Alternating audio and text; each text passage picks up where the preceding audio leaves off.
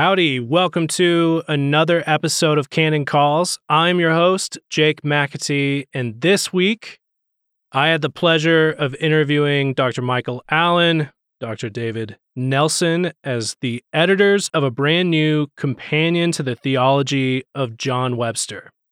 At the time of his death, John Webster was widely hailed as one of the leading Christian theologians in the world. I've done a podcast on John Webster before. He continues to be someone who edifies every time I open one of his books or read one of his articles. I highly recommend jumping in somewhere, like a book. The guys recommend his book, Holiness. It's a small little book, and I think it would offer you all that John Webster has to give. A book recommend from the Canon shelf would be almost all the books from the Christian Heritage series. If you're not familiar, Canon is in the business of republishing Christian classics, giving them brand new covers and adding a sort of introduction that helps you get into the shallow end of the work. Currently in the series, we have Calvin's Institutes, which would be an obvious recommendation. If you haven't read Calvin's Institutes, you need to yesterday. So you can find those at canonpress.com. Without further ado, meet Mike Allen and Dave Nelson.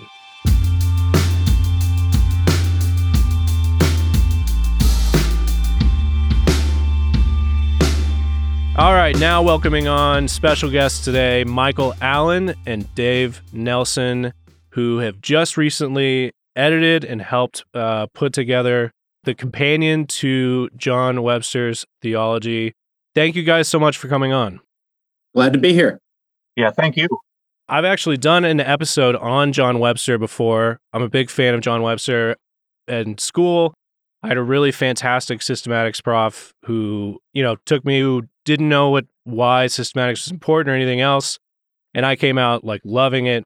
Michael, I've read several of your books and appreciated some of your essays before. So I'm super excited to do this. One thing I wanted to start with, and I couldn't remember where the quote came from, but so I believe Dr. Webster died May 25th, 2016. The next day, Fred Sanders wrote, "Some of us will now have to break the habit of calling John Webster the greatest living theologian.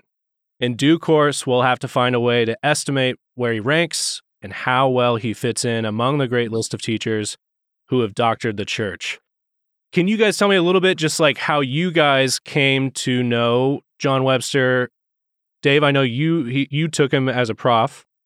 How did you first encounter his works, and then maybe, did you ever meet him, Michael? Mike, you want to go first? Sure. So I read him as an undergraduate at Wheaton College, and then when he came to speak at a conference there in spring of 2003 or 4, we got to meet and spend a few hours talking.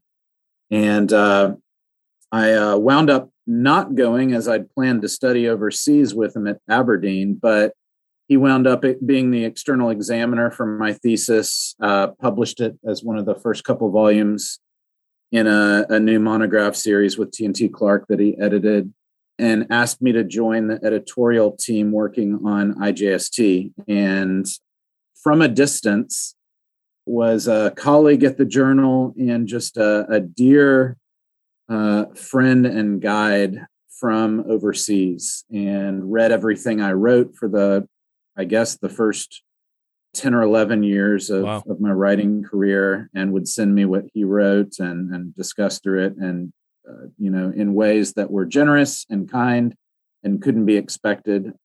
Was just a real blessing and encouragement and a help to me, both as a writer, as a teacher, and as a friend. That's awesome.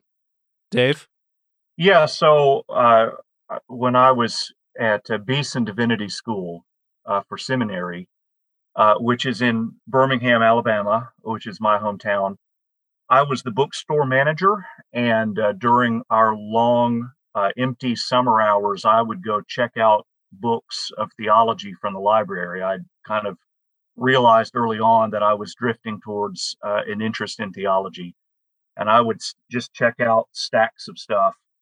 And at some point, maybe during my late second or third year at Beeson, one of my buddies suggested that I read this piece that he had discovered It was by someone he knew, John Webster. He had been in Oxford for a semester and had run into John and took a class from him while he was there.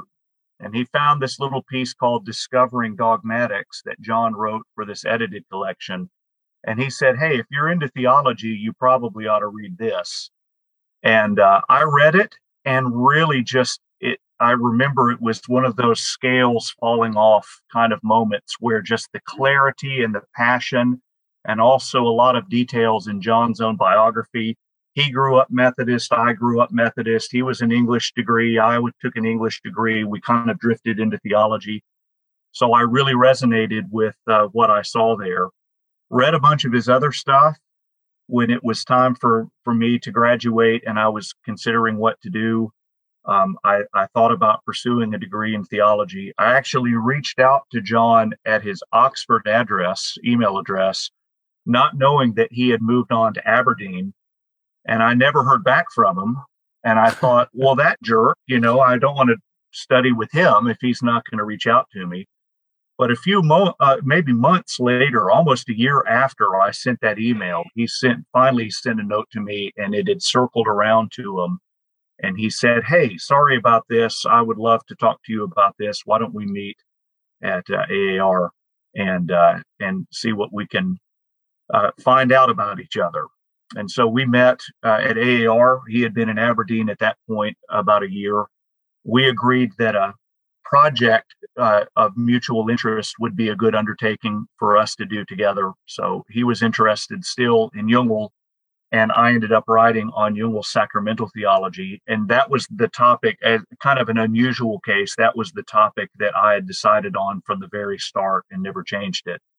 So we worked together there at Aberdeen for a few years. And then when I finished up and was looking for work, I became his editor at Baker Publishing Group. So Wow. kind of had an unusual trajectory with John, where he, for many years, we used to joke about this. For many years, he was cracking the whip, trying to get me to finish my dissertation.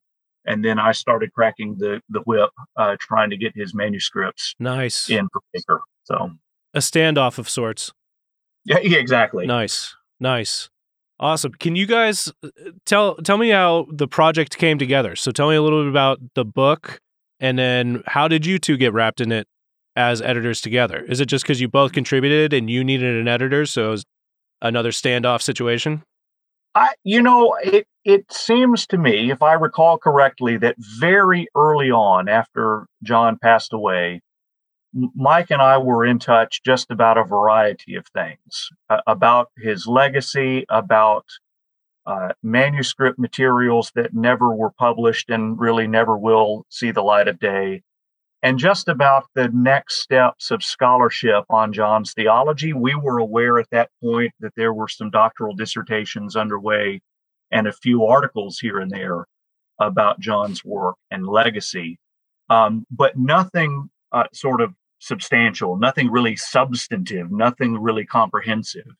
And so it was Mike who, kind of threw out the idea at one point, maybe we should pull together, a team of folks who knew John and knew his work really well to comment on different aspects of his contribution. And it really became, Mike, I'd love to hear your thoughts as well. But for me, at least, I know that almost immediately it was like that. Hey, we definitely need to be doing that. And it became a real project of passion along the way. This is something we want to do well and find the right people because of the person the project is honoring.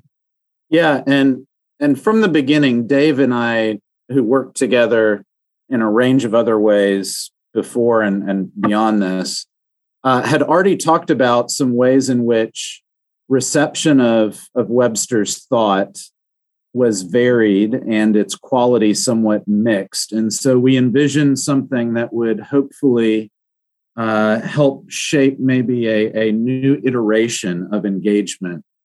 A lot of folks would focus on this text or that book and fail to see wider context, and in so doing, actually misread this text or that book. And so we wanted to have an approach right from the start in the companion that would try to do justice to the full range of his interests, his time periods, his different genres and styles of writing. We had some material thoughts too, that there are a lot of notions of this radically disjunctive kind of sense of development that the Bardian Webster became the Thomistic John.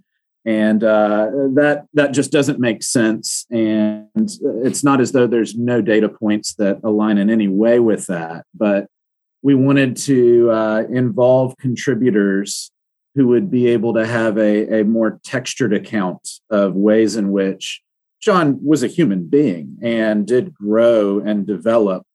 But he was also a pretty remarkably consistent figure in all sorts of ways, some of which are imperceptible, again, if you only focus on this text or that book. Right. And we were so delighted to see that so many others were eager to contribute and were keen to provide that kind of patient study. And as Dave mentioned, there have already been dissertations.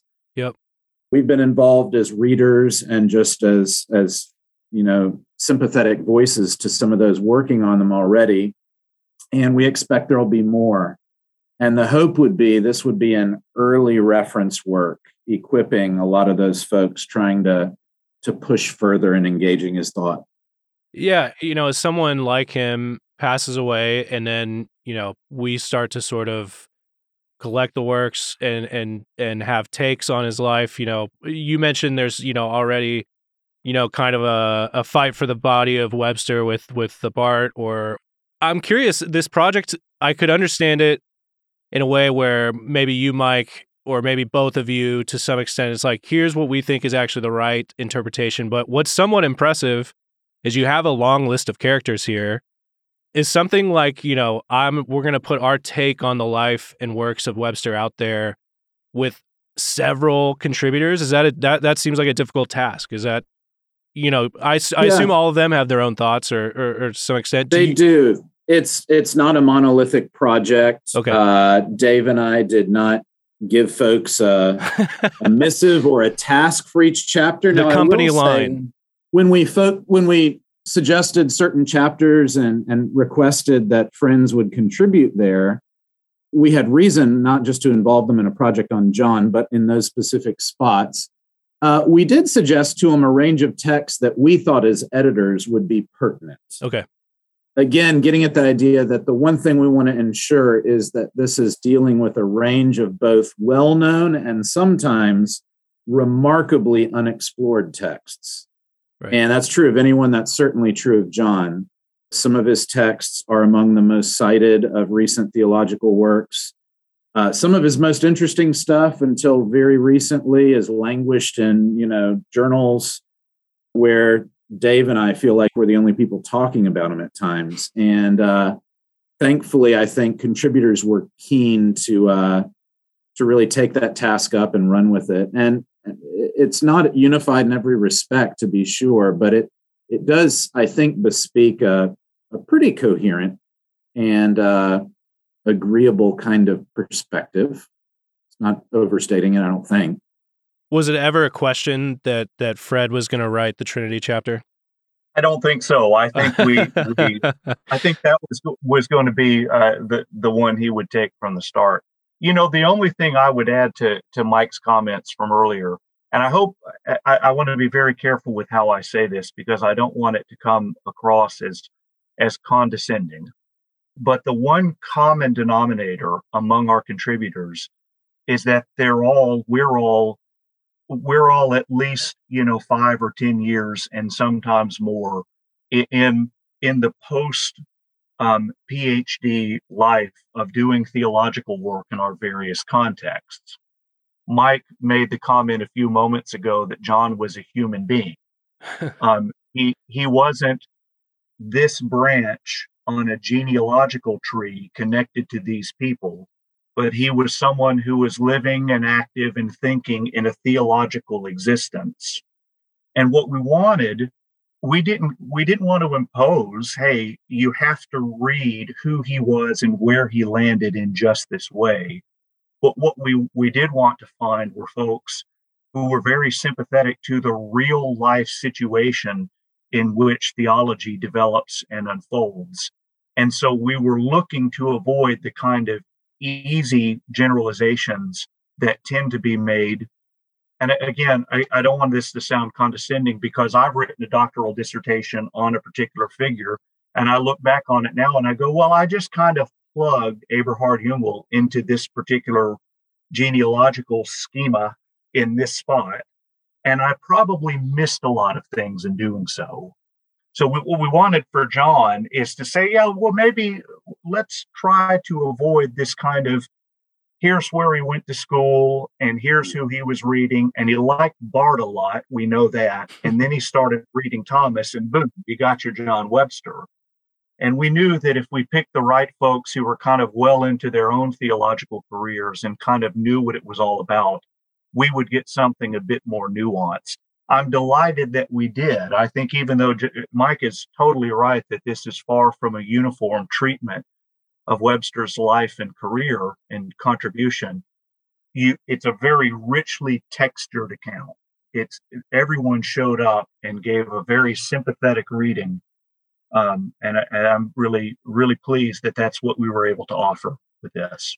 I think sympathetic's a great word, and I want to highlight that doesn't mean uncritical. Exactly. This is not a full-scale evaluation. This is a companion to his thought. But folks who are participating are not folks who are playing the work of hagiography or of somehow trying to have a school centered on Webster. So one of my chapters, several other chapters are pointing out places where thought is underdeveloped, or where thought is inconsistent, or where thought would need to be teased out further, all sorts of different ways in which, again, John was a human being. And not only that, but also a sinner being redeemed. And that there's a vibrant, sympathetic, but critical conversation going on, which he himself would have encouraged. Sure. And just before he died, I published the first of several essays I've written on his thought, and had opportunity to share it with him. And first he chuckled greatly at the thought of somebody writing a journal article about his own theological principles. But then I was so struck that he leaned in, especially to places where I was reflecting on areas that would need to be pressed further, or areas that were limitations. And so I think somewhere he is pleasantly laughing and chuckling with us about the sympathetic but critical posture. And I don't know which came first in terms of you guys or Erdman's on the project, but I mean, what better way to sort of accomplish sort of the posture you guys are describing than people that actually knew him as well, you know? So I imagine that even the ditches you've described are a lot easier when you don't know them. I imagine for Dave, that's not knowing Jungel, also probably contributed to that as well. It's just easy. It's just a figure you're reading. So what better duo? Could you guys describe for us, systematics is not biblical theology. It's also not historical theology proper. Could you tell us a little bit about Dr. Webster's craft? Yeah, I mean, there are a number of ways you could approach it. And I would say there are several hallmarks as to what systematics looks like in Webster's style or approach. And, the first would be to highlight, as he often did repeatedly, school after school as he went to, was that theology needed to have its principles and methods dictated by its own material, not by its university context. So you need a theological definition of what theology should be, of who its practitioners need to be, of what its goals or ends ought to be. And that oftentimes means reconceiving it or opposing alternative definitions that are on offer in different university contexts, where theology is a science, or theology is an activistic endeavor, or theology is a self-expressive approach. So that'd be the first, this sort of emphasis on trying to have a theological definition of it. The second would be, as part of that, spinning out of that, one element is Webster's commitment to doing theology by reading closely and patiently a whole spate of works from across the Christian tradition. And he was pretty insistent that there's no like single work, and it's not as though you need to find this one and then that one, but you really need to immerse yourself in the textual world of classical Christian theology and then its more modern forms of conversation. And so that'll take the form of his essays, typically being extended conversations with Clement of Alexandria or Thomas Aquinas or John Owen or Karl Barth, whoever it may be. That's just a native mode of his thought, that kind of textual, almost rabbinic kind of approach. And then third, I would just say John really did believe and attempt to practice, and especially to commend the idea that, of course, the most fundamental text in which theology is going to be focused on is Holy Scripture. He was a Protestant and Reformed theologian. And so there's you might say, a great jealousy for Scripture's centrality. Most of his work commended that more than it at length explained that or demonstrated that. He died before a lot of the exegetical spade work could be worked out in print in the systematics. He died before his Ephesians commentary could be finished and published. But he gave us small snippets of that, showing what a biblical reasoning looked like. And he commended it as loudly as anybody in the theological marketplace. So those would be three things that I'd have. There are others, and Dave, maybe you'll want to add one or two, but those would be three elements that are crucial. Yeah, that's great, Mike. And the only thing that I think I would maybe want to add to that, which seems to be sort of across the board, looking at his publications really from beginning to end, a theme that seems to stand out to me is that, systematic theology is trying to think about, as they used to say, the whole body of divinity and how it hangs together. And John always stressed, he did this in his works, he did this in person. I remember numerous doctoral seminars and one-on-one conversations with John, both in Aberdeen while I was there as a student, and then later on as I was working with him on his own writings. He would always stress that when you make a decision over here, it might have entailments for a decision that you make down the road. That if you say this about Christology, then you might be saying this about the doctrine of the Holy Spirit or the doctrine of the human person down here. And so having the forethought to wrestle with how the body of divinity, again, using that old analogy, how it unfolds, that's what systematic theology really is all about. And I remember that just really coming across so strongly in some of the doctoral seminars in particular that I had the privilege of taking with John leading them in Aberdeen, where we were always talking about, well, and I know I won't name any names or texts, but he would, give us a headline, Dave. Name names. No. I'm not going to throw anyone under the bus. I won't do it. But, we would be looking at something and we go, well, see, here's a problem here. You've got an exaggerated doctrine of justification. Yeah. And justification has taken on this huge role in the system. But then down the road, that leads to an inability to say something intelligible about sanctification that would be an obvious. And I remember very vivid coming off in one seminar, just walking out going, well, see, that's what the problem is. Yeah. So it's that sense of getting a feel for how the whole, to switch analogies, how the whole architecture of theology fits together and how all of the joists kind of hang together is really something that John was, I think, from the very start, that was an interest of his. Absolutely. That order, and it kind of goes to ordering, I assume, too, where one of my questions here is, I'm very curious as to how you guys talked about ordering this companion, because it is a work of systematic theology. So I know that's important to you. Can you tell us a little bit about that? Yeah, I mean, there were certain things that seemed to be areas where they needed to be dealt with early on.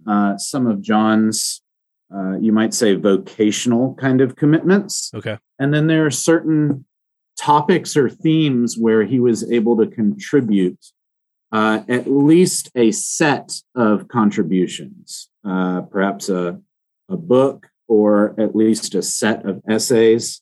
There are other areas where, frankly, he wasn't able to say much. He had thoughts. Perhaps he'd even had developed thoughts, but he'd not got there yet. And so this isn't an attempt to be a full-scale sort of encyclopedia of Webster. It's a companion to the Webster that actually exists textually. So, the first part addresses theological development, and after a biographical sketch by his lifelong friend, just about Ivor Davidson, there are essays on his theological project, on his work on Jungle, his work on Barth, his work on the theology found in the university, and then his interaction exegetically with Scripture. And then after that, it's just topics that he made significant literary theological contributions to. Most major doctrines are there, but some are not there. He doesn't write overtly at great length, for instance, on pneumatology. He comments on it in brief sections of essays. One of his earliest essays in the 80s is on the identity of the Holy Spirit, but it hadn't been developed at length, so there's not a separate chapter on that. That largely shapes the course of what's found in that largest second part of the volume.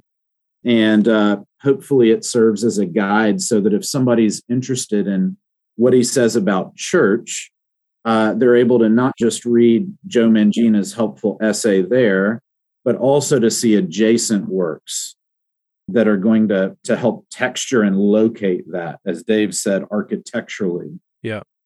And so hopefully that serves as a useful guide and companion for the actual reading and studying of Webster's texts themselves. Absolutely. Now, theological theology is a very important phrase to Webster. If you guys were sort of thrown, think of it like a festival, it's not really like they're not necessarily there to see your band. They're there to see everybody's band. So imagine if you have a crowd, of Christians who might think like, oh, systematic guys, they're very suspicious fellows, they're God in a box type crowd. If your task for them was to sort of make them feel why theological theology is important, like what are the dangers that you're guarding when you say something like that, or what would you unpack for them that doesn't just make them like groan throughout the crowd? Yeah, I'll take a stab at this, and I'll tell a funny story before I get into it. And when we presented, I was part of the team that put together a festschrift for John called Theological Theology. And I flew over to Scotland at the presentation, and he took I remember this very vividly, he took the copy that we had from T.M.T. Clark in his hands, and he kind of gave a double take, and he muttered something like, oh, theological theology, here it is again, I should have copyrighted this. and it was just this kind of, I took it as this kind of, almost a kind of funny way to say, well, this is an article that I presented at Oxford a few years ago, but and titled, this published essay, and it's kind of taken on a life of its own. So whenever I talk about that idea of theological theology, I say it, it's one of those things to take with a bit of a grain of salt and a little disclaimer that this is something that we're receiving and kind of interpreting, from John and from others as well, because John by no means was the one who invented the phrase theological theology or who sought to do theology in an explicitly theological key. Yep. So having done that throat clearing, I guess the two things that I would say is I've always taken theological theology to be, in one instance, a kind of veiled critique about the way theology is often done, especially in institutional context, most notably the university, where sometimes theology it happens, a paper is presented, a book is published, and everything goes according to plan, except for God is not the topic of discussion. So this topic or that topic or this concern, be it a sociological issue that the world is on fire about, or something in the news or our politics more generally or whatever, those become really and truly the topic of discussion instead of God. And at heart, what's going on with this idea of theological theology is a recovery of the sense that we theologians can actually and should actually talk about God. And that when we start at the other starting point, whatever it is, we end up saying usually anything but here is God. We end up talking about something else. That leads to the second point, which is a more material point. And that is, I don't think John or any of us who, sort of think about theological theology as something of a virtue in theological discourse. I don't think anyone believes that theology shouldn't talk about all of those other issues. Theology should have something to say, for sure, about the politics of the day, about social issues that the world is concerned with, about the human person and human identity. Absolutely. But that theology gets to all of that by starting with God. That there's a material order in theological discourse that runs from God to all things in relation to God, the old Thomistic, right, and Protestant scholastic way of understanding what theology is all about. And that it goes back to that ordering question. We ground our statements about the human person and community, sociology, politics, and on and on and on in the understanding that we have of God and about God's inner life and outer works. So that might not resonate with too many people if I said it that way at your, at the festival. At the festival, yep. That's essentially to my mind, the gist of it. Theology can so easily become wrapped up in talking about anything else but God. And that the way theology does address these issues is actually to deal with them as theological problems and not as otherwise. Because the last thing the world needs is theologians becoming politicians and talking about things that are not in the area of expertise that they've been trained in, and then masking that as theological. That's my thought. Yeah. The only other thing I'd add would be that as part of that, Dave's final essay in the companion points to what Webster's systematics was to look like. And the first volume, which was on method, was titled Theology in the Presence of God. And I think that gets at an idea John would want to say, we are all quick to forget that God is at the festival, as it were, and that theology is not something that we do about an absent or inert reality. We can do other things that way, physics or sociology. You can study that group over there or that phenomenon in a laboratory setting. Theology is invariably something that occurs before the face of God. My favorite line is that God is not summoned before reason. Reason is summoned before God, from his little book, Holiness. And it's just this reminder that brings responsibility. Just as a kid will behave when mom and dad are gone in a way that he won't when they're there, we can sometimes forget we're responsible to God in our theological work because we think of him as absent and aloof.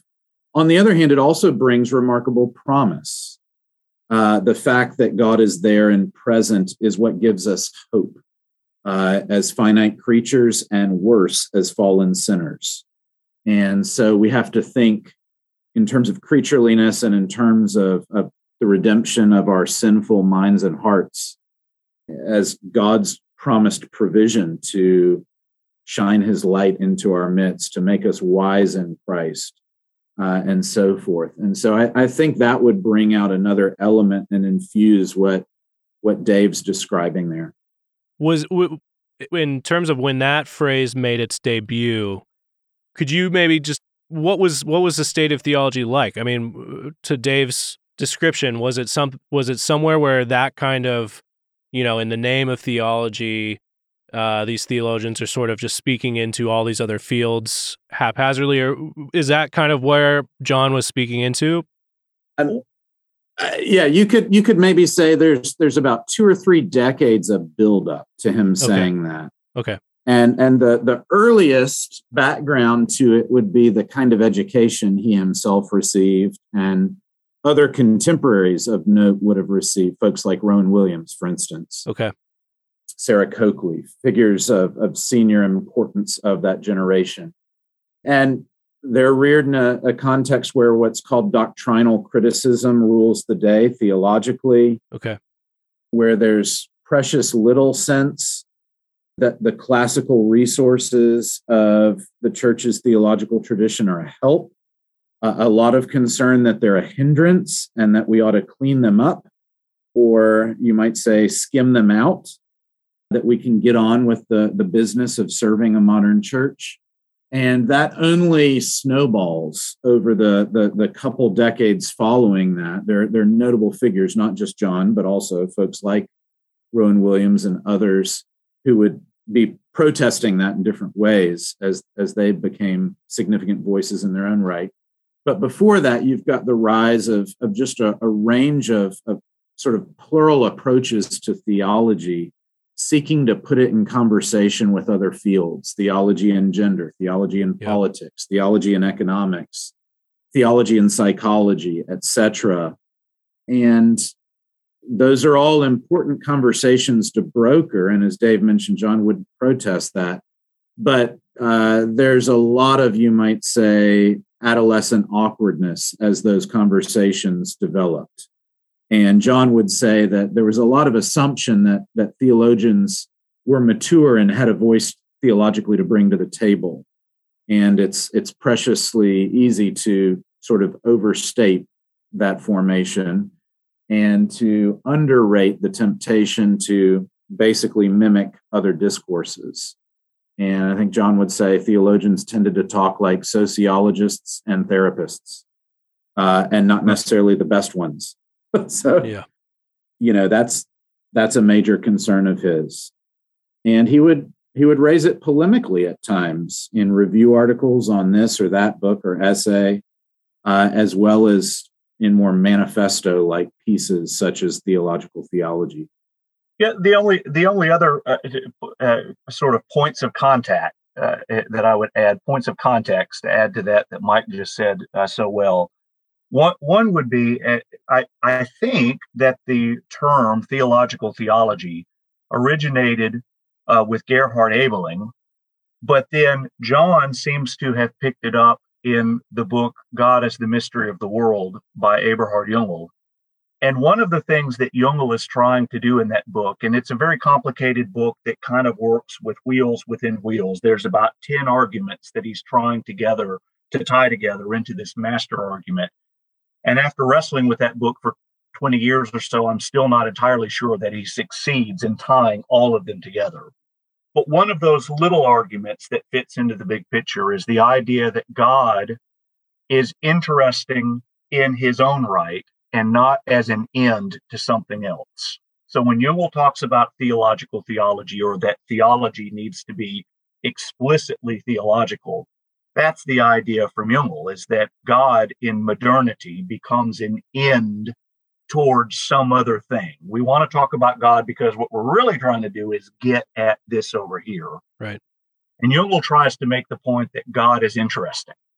God just is interesting, sheerly, effusively interesting, that idea of the presence of the triune God being before us as we worship, as we do theology, as we think, as we wrestle, as we live, that it means that God is interesting, just sheerly so. So I think that there's a resonance there with what John was trying to do. The other thing would be just to say that in John's own work, when this sort of comes up, it's when he's presenting his inaugural lecture at Oxford. He had moved from Toronto, where he was professor at Wycliffe College, which is a place where ordinands for the Church of Canada went through, evangelicals mainly. And he had moved to the context of Oxford back to the UK after studying at Cambridge, spending a bit of time at Durham. He goes to Canada, he comes back. And I think there's a sense in which, it's piggybacking off of the comments that Mike made, coming back into a context where still doctrinal criticism and theological pluralism were the orders of the day in Christian theology. There's almost an apologetic edge to this paper called Theological Theology, where he's trying to say, it's almost a shot off the bow.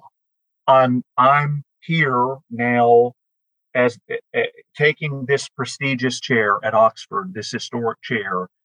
And guess what? As a theologian, I intend to do theological work that talks about God. And so there's the whole background there of the other things that were going on. And John, in his own way, kind of picks up this language to say that God is the theme for theological. It's a cool piece. I mean, we're reading it in that sort of meta, it's a grand narrative of what was going on. It's a great essay. Speaking to that sort of there being this sort of undifferentiated, theologians going into different practices and that sort of thing, it reminded me, what I appreciate and I see in a ton of Webster's work, and I believe Michael quoted it in that essay on theological theology, of theologians needing to be sort of differentiated from that sort of pull to go do all of those kinds of things, be rooted in the Word, and to speak to not only the Word, but to people in that sort of theological sense. He says something to the effect of good theology demands good theologians. And it sort of presupposes not only a level of emotional maturity, but what Michael was saying, it sounds like spiritual maturity. Like it takes time for you to mature into that, which one of the things I greatly appreciate about Webster. One of my last questions, and you guys have been really kind with your time, so I really appreciate it. One thing that I was struck by, and Dave, this is one of your essays on Jungel, and then there was a follow-up next to that one on Webster on Barth, is Webster was someone who could really dive into a thinker, to a theologian, know them sympathetically, inside and out, and to be able to have minor to significant differences with them, but yet still traffic in them to some degree. Not one to sort of just like, I'm now, you're forever out. There's a sort of maturity there. I was wondering could you speak to that a little bit? Is that fair? Am I seeing that? Or how would you describe that? Well, maybe to answer the question, I would go back to one of the very first conversations I had with John in Aberdeen about the dissertation. And he said... Which was on Jungel, correct? It was on Okay. Eberhard Jungel. I'm only one of two of John's doctoral students to have written on Eberhard Jungel. Okay. And John said, go read the corpus. Go read everything you can. He had a box in his office that I remember very vividly, toting down the road in the rain, down King Street, about a mile to my flat, and then copying all of it. And most of it was in German, and my German was not very good, and it's not good again, but during that brief period when I was immersed in it, I was reading it fairly fluidly. And he said, just read. It goes back to Mike's comment earlier on about the textual nature of doing theological work, reading, and kind of getting into the world. And I think that was something that he certainly practiced himself in his early phase with Jung and then later on with Barth, is the need to just do the deep dive and read consistently, read well. Don't rush to judgments. Think about try to sort of think behind the text a little bit. It's interesting that they're good practices that I think for theologians resonate with how we ought to be reading scripture. I mean, we certainly ought to be reading behind the text and thinking about these sort of contextual issues and the history and whatnot, but then thinking along and trying to be fair and charitable with the author in front of us as well. And I deeply appreciate that. I mean, I think I would actually, this is not a correction to you, Jake, but just to kind of go back to the way you framed the question, I actually find John to be fairly critical consistently of a lot of the things that Eberhard Jungel is doing, but he reads him charitably.